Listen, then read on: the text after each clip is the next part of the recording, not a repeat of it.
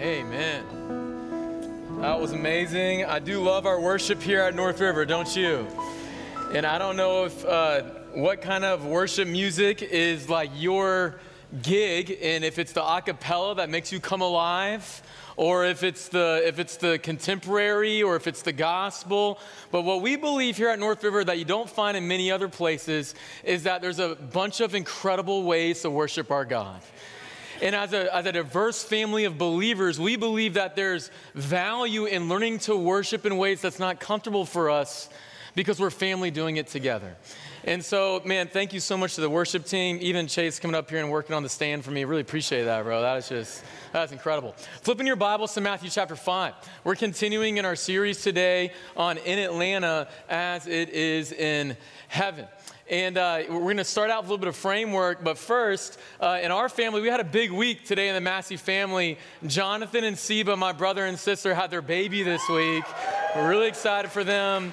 We're not showing pictures yet, but his name is Aragorn Meepo Massey.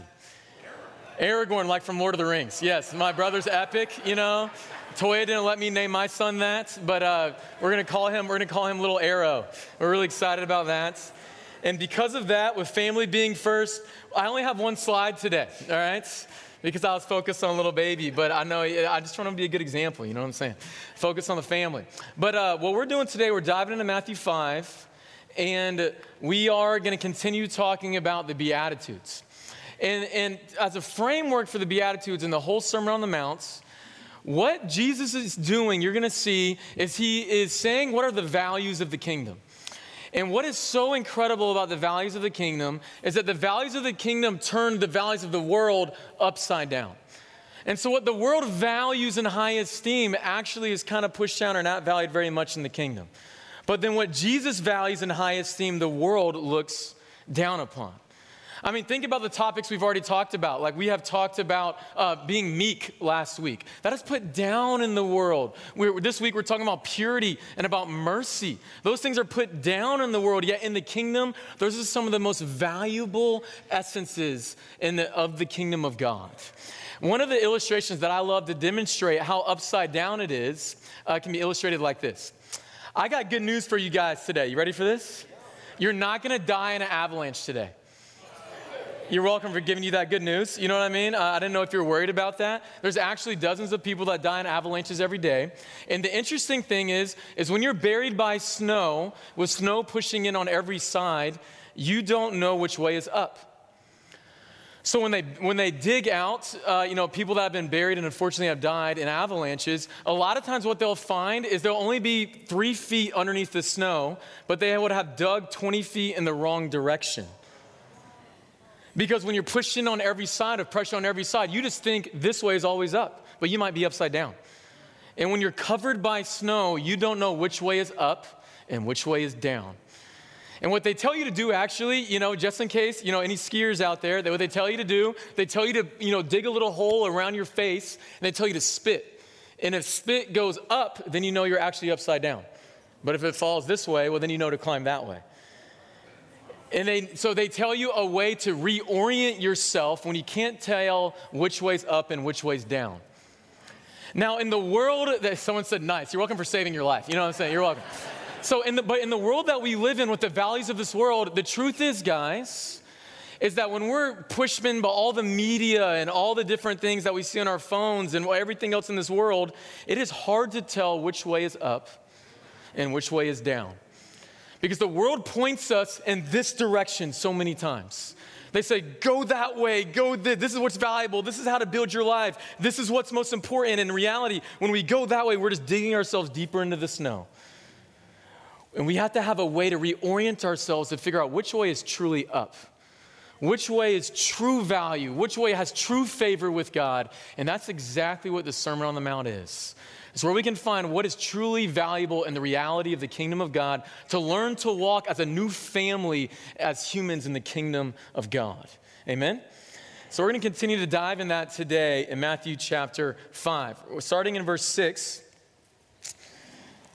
We're going to pick up, and we're going to talk about 3 more Beatitudes today as we piece through line by line of the Sermon on the Mount. So in verse 6, These are the values of the upside down kingdom of God. Blessed are those who hunger and thirst for righteousness, for they will be filled. Blessed are the merciful, for they will be shown mercy. And blessed are the pure in heart, for they will see God. Now, before we dive into those, last week, Kendall talked about how the Sermon on the Mount or the Beatitudes are a chiasm. Now, what a chiasm is, for the Bible nerds out there, it's a Hebrew literary tool to help you focus on one kind of central treasure point of a scripture. And unlike nowadays, which is more common to build up to your final point, in a chiasm, a lot of times, the center of the text is the final point. And so my one slide today is, this is the Beatitudes chiasm. Actually, Kim Hoffman has been doing a deep study on the Beatitudes recently as we went through it in campus last fall. And he sent this to me, talked about it, so I'm using some of his language because I really liked it. Where you see, this chiasm, this kind of pattern in Scripture that's leading to the center of the Sermon on the Mount, of the Beatitudes. And it ultimately leads to chapter 5, verse 6 and 7. The treasure, the hidden kind of what we're digging for in the Beatitudes is landing on verse 5 and verse 6. What is true righteousness to God?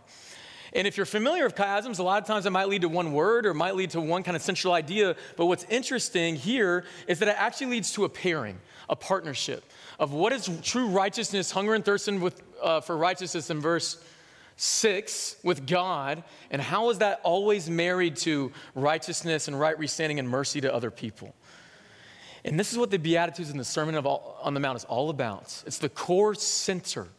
It's what does it look like for me to be in right standing with God and with man? And it leads us to that true center.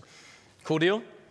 All right, for you Bible nerds out there, you're welcome. That's the only slide I had. I had to sneak it in there. But now we're gonna dig in to verse 6. Let's read it one more time. Blessed are those who hunger and thirst for righteousness, for they will be filled. As humans, we were made for connection. I don't know if you've noticed that every human on the planet longs for connection and love and relationship. And that's placed in us to root us because our connection with God, we were designed to let our connection with God be the fuel for which we live this life. But the reality of it is that we get that connection so messed up. I want to go to Matthew chapter 4 to illustrate this hunger and thirsting for righteousness, all right? Hunger and thirsting for righteousness, where does our true fuel come from? We've been fasting the last couple weeks, haven't we, church? It's been a great time to be fasting together. I hope it's been meaningful for you. It's helped Toy and I have a lot more times in prayer and going without to learn to be filled by God. And in this passage, we get to see one of the times we have where Jesus fasted. Chapter 4, verse 1. Then Jesus was led by the Spirit into the wilderness to be tempted by the devil. After fasting 40 days and 40 nights, he was hungry. Don't you just love those little nuggets? Oh, he was hungry. Thanks for letting us know, Bible. But in verse 3, the tempter came to him and said, "If you are the Son of God, tell these stones to become bread." And Jesus answered, "It is written, man shall not live on bread alone, but on every word that comes from the mouth of God." I love this concept right here, where Jesus, when he is hungry, he literally has not eaten for 40 days. He is hungering and thirsting. And yet when Satan comes to us, he says, no, my fuel is something else. My fuel doesn't come from just food. Man does not live on bread alone, on food alone, but from every word of God. Every word of God. I want to connect these two things. Hungry and thirsting for righteousness. Hungry and thirsting, man does not live on bread alone, but every word that comes from the mouth of God. And I want to go down this idea of how much we need food and connect it to how much we need God. Is that cool with you guys? Okay, so follow me. If you go a couple hours without eating, as a lot of us have been doing these last 2 weeks, what do you feel? Hungry, right? Or hangry for some of us guys. You know what I'm saying? If we go a day without eating, what do you feel? More starving, right? You're starving. If you go multiple days without eating or a week or two without eating, unless you're intentionally fasting, well, then how do you feel? You're dying. You're literally dying. And at that point, you're desperate for food. You'll do anything possible in order to get food. And then Jesus says, man does not live on food or bread alone, but the truth is we live on the word of God. The truth is we live off of righteousness, hungering and thirsting for righteousness. So go down this line with me. If that's true for food, then what if you go a few hours without the word of God or connecting in righteousness, right standing with God? What does your soul feel? It's hungry. If you go a day without going into the word of God or that connection, that righteous, right standing relationship with God, connection with God, then how does your soul feel? It's starving. If you go multiple days or a week or two without digging into the word of God or connecting with God and righteousness, standing with God, then what does your soul feel? It's dying. It's dying. Man does not live on bread alone, but every word that comes from the mouth of God. Jesus says hunger and thirst, not just for food, but hunger and thirst for righteousness. But you might go, all of us have gone a day without reading our Bible. Did I just run it all for us? Am I the only one that has done that, right? All of us have done that. All of us have gone a day without. I didn't feel like I connected with God today. But a lot of times, I don't really feel it immediately. How about you? And the truth is, we get so distracted by the physical things of this world, and we fill up the physical so much that we bury the empty soul. And our soul could be screaming. Our soul could be just desperately hungry and starving or dying, but we're so distracted by our devices and by the things that are happening that we don't even know what's happening inside of us spiritually. We have to learn to hunger and thirst for righteousness. Amen, church? Blessed are the people that are so desperate for righteousness that they'll seek after it as if their life depends on it. As if they think this is my very last meal. But what is righteousness? If we're hungry and thirsting for this, what are we talking about? Righteousness, in the Old Testament, righteousness was connected to right standing and the faithful covenant of God. And it was about God's righteousness towards us and how he would make us into right standing. Now, God's faithful covenant is to us, but then there's a piece of us that's also righteousness, which is my willingness and my willing submission to come under the will of God and to live out my new identity in the kingdom of God. And so righteousness is connection with God that comes from my desire to be under his will and then his righteous, faithful covenant to shower me with grace and mercy. Does this make sense? So we're desperate for connection and to be under the will of the Father in his kingdom. Now, this comes with a promise. If you look back there in verse 6 of chapter 5, it says, blessed are those who hunger and thirst for righteousness, for they will be what? Filled. It's not a perhaps. It's not a sometimes. It's they will be filled. They will be filled. Everyone in the world is trying to figure out how to be filled. Have you noticed that? How do I find true contentment? How do I find true peace? How do I find true security? I think even in the last 3 weeks, all of us have had that enter our mind of how to find that in 2023. How can I be filled? And yet the scriptures say here, it's not in the ways of this world, but it's when you hunger and you thirst for righteousness. That's where we find. It's when we desire this right connection with God and to live under his rule and reign in his kingdom. That's where we will be filled. It's similar into Matthew 6:33. Do you remember that? Seek first his, and then, depending on which translation, to seek first his kingdom and his righteousness, and you'll have the desires of your heart, or you'll add all these things onto you as well, or whatever translation you're reading. But it's the same promise, that if you seek this right standing with God, living under his will in the kingdom, you will be filled. So you have to take a step back and ask yourself the question, what am I hungry for? And not just because you ate today, didn't eat yet because you're fasting, but what do you go to sleep thinking about at night? What are your deepest desires? What is it that you hope for or you want most, even just this year? Is it work? Is it something in school? Is it a relationship? Is it money? What is it that you long for and you're hungry for in your life? What are you thirsty for? Because I want to take a second and I want to proclaim this truth this morning and for all of us to take a stand on this promise from God. So church, I want you to listen to me for a second, okay? True fulfillment is found nowhere else besides in God. True fulfillment is found nowhere else. You will never find true fulfillment at work. You never will. You can fill your bank accounts, but money will never fill your soul. No amount of respect, no amount of approval, no amount of praise or attention from man will ever be able to give you what God can give you.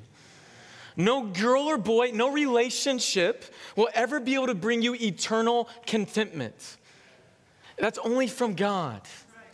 Don't be fooled by the ways of this world, my friends. Don't buy into the lie. Contentment, security, and peace are not found out there. They're found in here. Can we stand on that promise this morning, church? Amen. Let's hunger and thirst for righteousness. Let's be desperate for it as if our life depended on it, because the reality is that our life does depend on it. All right, let's go on to the next verse, verse 7. Blessed are the merciful, for they will be shown mercy. You know, to frame this passage, I think it's good for us to look at our culture. So the American culture is extremely individualistic. It's not communal. It focuses on self. The American culture is built around my career and the life that I want. I needed to take care of me first, no matter kind of who I step on along the way. I focus on my beliefs and on my values and my goals. Instead of seeing myself as a group or as a family first, I see myself first as an individual. I see myself first as a me before I am a we. Are you following? Yet, in the scriptures, it calls us to community. It calls us to live life first as a we instead of as a me. And now in communal cultures like in the first century, they would have understood this so much more. You wouldn't have had my values, you would have had shared values of the family. You wouldn't have just had my goals and my plans first. It would have been the family's goals or the family's plans. And that didn't just mean your mom and dad and a couple siblings. It was extended family and friends in the community that were part of the family. And you went through life together instead of all in different individualistic places. You were first a we instead of a me. And this is what the Bible calls us to in community. The Bible calls us to take our identity first as part of the family of God before seeing ourselves first as me. Now, what does that have to do with mercy, you might ask? It's a good question. Here's what I want to say about this, is that authentic community that the Bible calls us to does not work without mercy. So if you're an individual and somebody hurts you, well, dude, just bump you then. Like, I'm going to ignore you, I'm going to grow bitter to you, I'm going to distance myself from you, or I'm just never going to talk to you again. The mercy is never needed in an individualistic society. Yet when we are a family and our identity is first in a us, in a we, instead of as a me, when you hurt me, because we are going to hurt each other in the church, aren't we? Because we're human. So when you hurt me, the only option, if we're going to stay community, as God calls us to, is for me to learn how to bring mercy to you. And for you to learn how to bring mercy to me. Does that make sense? When you live as a me, you don't need any mercy. But when you live as a we, you can only do that with mercy. Now, mercy is compassion or forgiveness shown towards someone whom it is within your power to punish or harm. So when someone's hurt you and you have the ability to reap shame on them or to guilt trip them or to, man, I'm going to make you hurt more than you hurt me. When you have that moment, it's to give compassion and forgiveness instead. So for you, when someone hurts you, what's your first response? You know, is it pain? Ouch. Maybe it's anger and frustration. Maybe for some of us, when we get hurt, it's just shut down. And I don't want to feel anything. I want to run away. When you get hurt, what's your first response? And while we all have primal kind of emotions that happen like that, the real question is, what do you do with that? What do you do in that moment when you get angry? What do you do in that moment when you shut down? What do you do in that moment when you get hurt? Do you take that and work through it? Or is your tendency to go through that to be able to give love and compassion? Or is your tendency just to grow bitter? When someone hurts you, is your tendency to start ignoring them? Is your tendency when someone hurts you to kind of start viewing them first through the critical lens and as if they can never do anything right again? And you start viewing them through how they've hurt you instead of viewing them as a son or daughter of God. Or do you work through it? Do you work through those initial feelings to give them compassion? Do you work through those initial feelings to give them love and to forgive them? My question for us in our individualistic society, guys, is have we forgotten how to give mercy to someone who's hurt us? Because in the world, it's just cancel culture. If someone hurts you, you just cancel them. If someone on media, you just blast them. But have we forgotten? Are we going to be the light of the world that says, if it's not out there, it's in here? And we do practice the mercy of Jesus together. Now, one thing about mercy is that, this truth right here says that when you are merciful, it brings mercy. Have you noticed that hurt people hurt people? Have you noticed that? And that the opposite is true also. That when you bring good into this world, you usually get more good back. You know what I'm talking about? When you bring mercy or you bring forgiveness to a situation, it usually builds more mercy or forgiveness. Now, when Toy and I are in an argument, and we're both kind of like heated or feeling our thing, those times when she forgives first, it's only a few times she forgives her. No, I'm just but those times she forgives first because she's the better of us. I don't know about you. I hate it in that moment, because when she apologizes to me, when she gives me mercy because I've done something wrong to her and she forgives me, in that moment, something dwells in me from God. In me, I want to respond with, well, I forgive you too. In me, there's something in me that says, well, I need to be mercy in this moment also. And I hate that feeling in that moment. I'm like, don't you dare apologize to me. I still want to be mad, all right? We're still in this, okay? Like, don't diffuse the situation, okay? I don't want any diffusal. If you bring mercy, it's going to make me want to be merciful. I don't want to do that right now. Am I the only one that's like that? And it's just because there's something in us that when you give mercy, there's something in us as disciples that wants to bring mercy back, that wants to forgive, and because mercy breeds mercy. Humility breeds humility. And ultimately, that truth of Scripture, that mercy breeds mercy, is lived out every time that we are merciful. Because the only reason I can ever give you mercy is because how much mercy God has given me. And so His mercifulness makes me give mercy. And it's always that flow. Because the fact is, guys, right now in this moment, that breath you just took in that pause was a mercy of God. The fact that we're alive today is a mercy of God. Having a chance, a privilege to know God and be a part of His church, how merciful is He? Having the undeserving forgiveness to wash away our sins. Are you kidding me? How merciful is God? How much mercy have we received? And that core foundation is what guides us to give mercy. I don't know if you've been in that prayer time or in that time when you've gotten counsel or advice from a mentor when you're having a hard time forgiving somebody. But for me, when I have a hard time forgetting somebody and I go out in prayer with the Spirit or I go get advice from a mentor, at some point, that mentor brings up to me this question or the Spirit puts this idea on my heart. And at some point in the middle of prayer, as I'm struggling with forgiveness, the Spirit kind of puts on my heart, am I really not going to forgive them for that small thing when God has forgiven me from all this? Am I really going to do that? And in that moment is where the rubber meets the road. And am I really going to live under the reign of Jesus? Am I really going to live under the will of the Father? Am I really going to bring the kingdom into this world in me as it is in heaven? Not because before we can go in Atlanta as it is in heaven, we have to go in me as it is in heaven. And let the will come into me. Man, we are only merciful because of how much mercy we have received. And for me, I actually have to apologize a lot. I don't know if you'd ever guess that. You know what I'm saying? Like, I love Peter in the Bible. He makes me feel like I have a chance because he says all these dumb things and then Jesus forgives him, right? And over time, I've really had to struggle with this.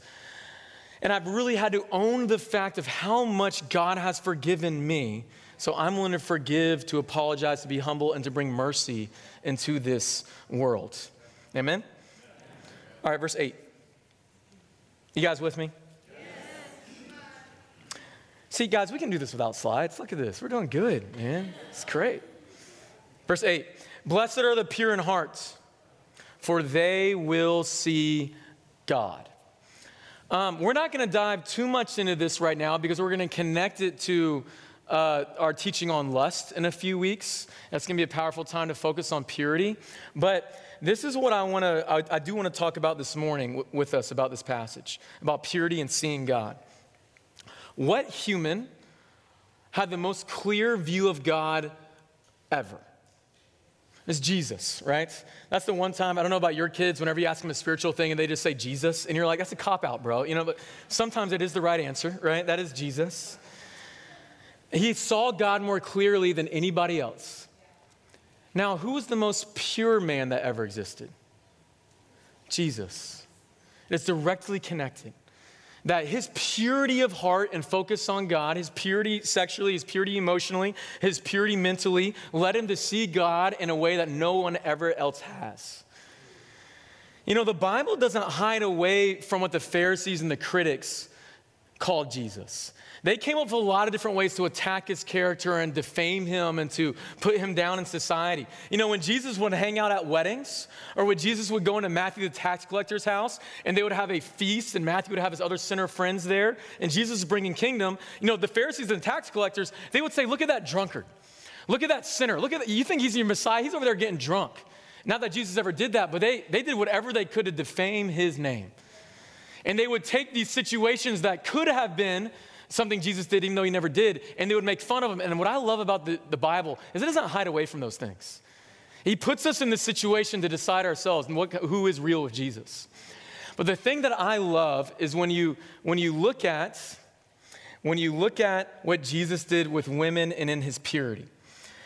What Jesus did with women in that context, in the ancient Middle East, what Jesus did with women was scandalous. It was absolutely scandalous. In the ancient Middle East, in Jerusalem, women couldn't own land. Women had no voice in court. So even if a guy wronged you and that was the truth, your voice could not say otherwise. And women were basically property to be owned by man.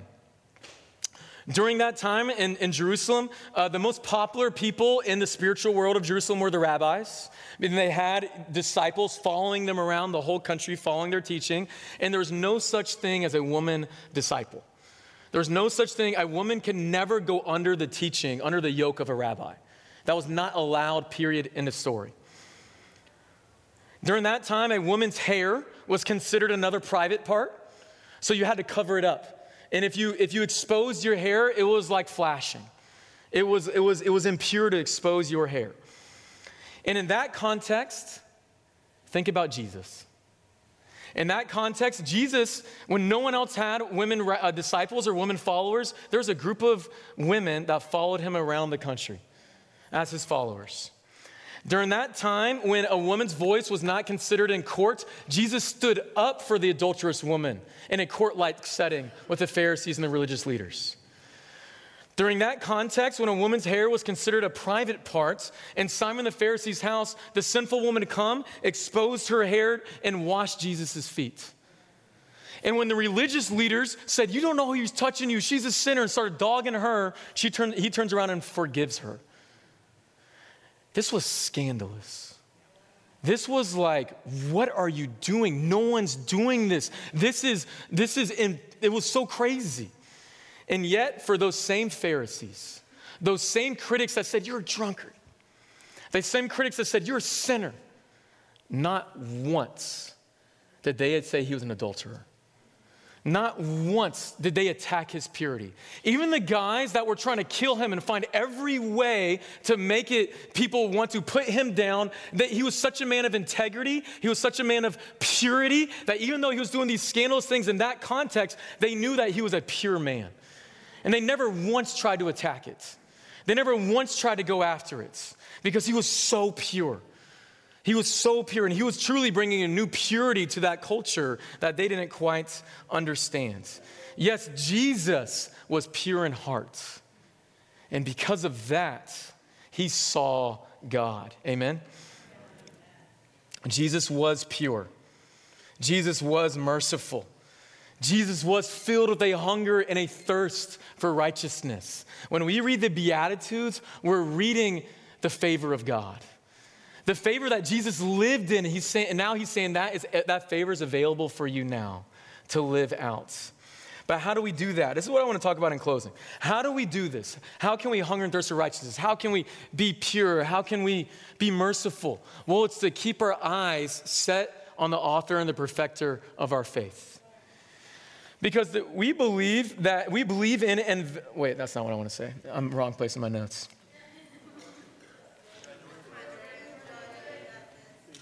All right. This is what happens when we don't have slides too, guys. There you go. You know, we believe that we're bringing the kingdom into this age crashing down. And the truth is, like we talked about a month ago, is that this kingdom goes someplace after death. There's a reality that after you die, there's one of two places you can go. You can continue living in the kingdom of God for all of eternity in the life to come, or you go to the second death in hell. And while all of us long for life after death, all of us long for heaven after death, all of us long for that kingdom, my question to you is, if the kingdom is filled with purity, and the kingdom is filled with mercy, and the kingdom is filled with righteousness, will you fit in? Will you fit in? I think so often we want to live how we want to live now, not take the Bible seriously, and just expect like we'll really love heaven. The truth is, if your life it has impurity in it and lust in it, or it's full of bitterness and anger and pushing people aside, then you're not going to fit in heaven. You're not going to belong there. You're not even going to want to be there. And what God is calling us to, what Jesus is calling us to, is to live out that age to come now. And to bring kingdom, to bring heaven crashing into this present age now. And so I'm living as if I was in heaven now. And so whether I'm right here in 2023 or whether I'm over here in life after death in 3023, I'm living the same way. I'm living under the will of the Father. And this is only possible if we focus on Jesus. Amen, church? You know, we really believe in and value remembering Jesus every week. And the way we do this is we do it in communion. Where if you're new to Christianity, or this is your first time here with us, we take communion. The bread represents the body of Christ. The juice represents the blood of Christ that was spilled for us and to give us forgiveness. And we remember this every week as we see in the scriptures. And as we work through the Sermon on the Mount, when we believe that on the times we're really focused on the life of Jesus, like what we just were with purity, we're going to take communion after the sermon, just to continue to remember Jesus. And other times, we'll take it as a standalone, like we've done so often, just so you know the direction we're going and why we switch it back and forth. But today, as we take communion, let's remember the mercy of Jesus. Let's remember the purity of Jesus.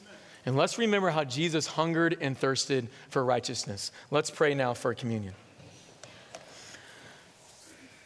Father God, we are so blown away by Jesus Christ. He was perfect. He was without blemish.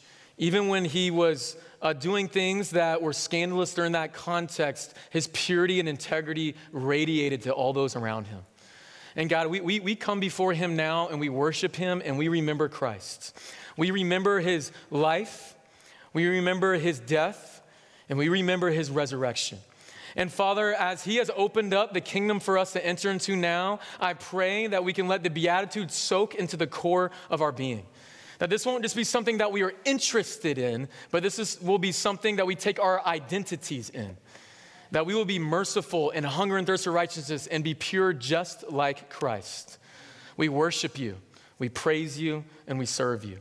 And in Jesus Christ's name we pray, amen.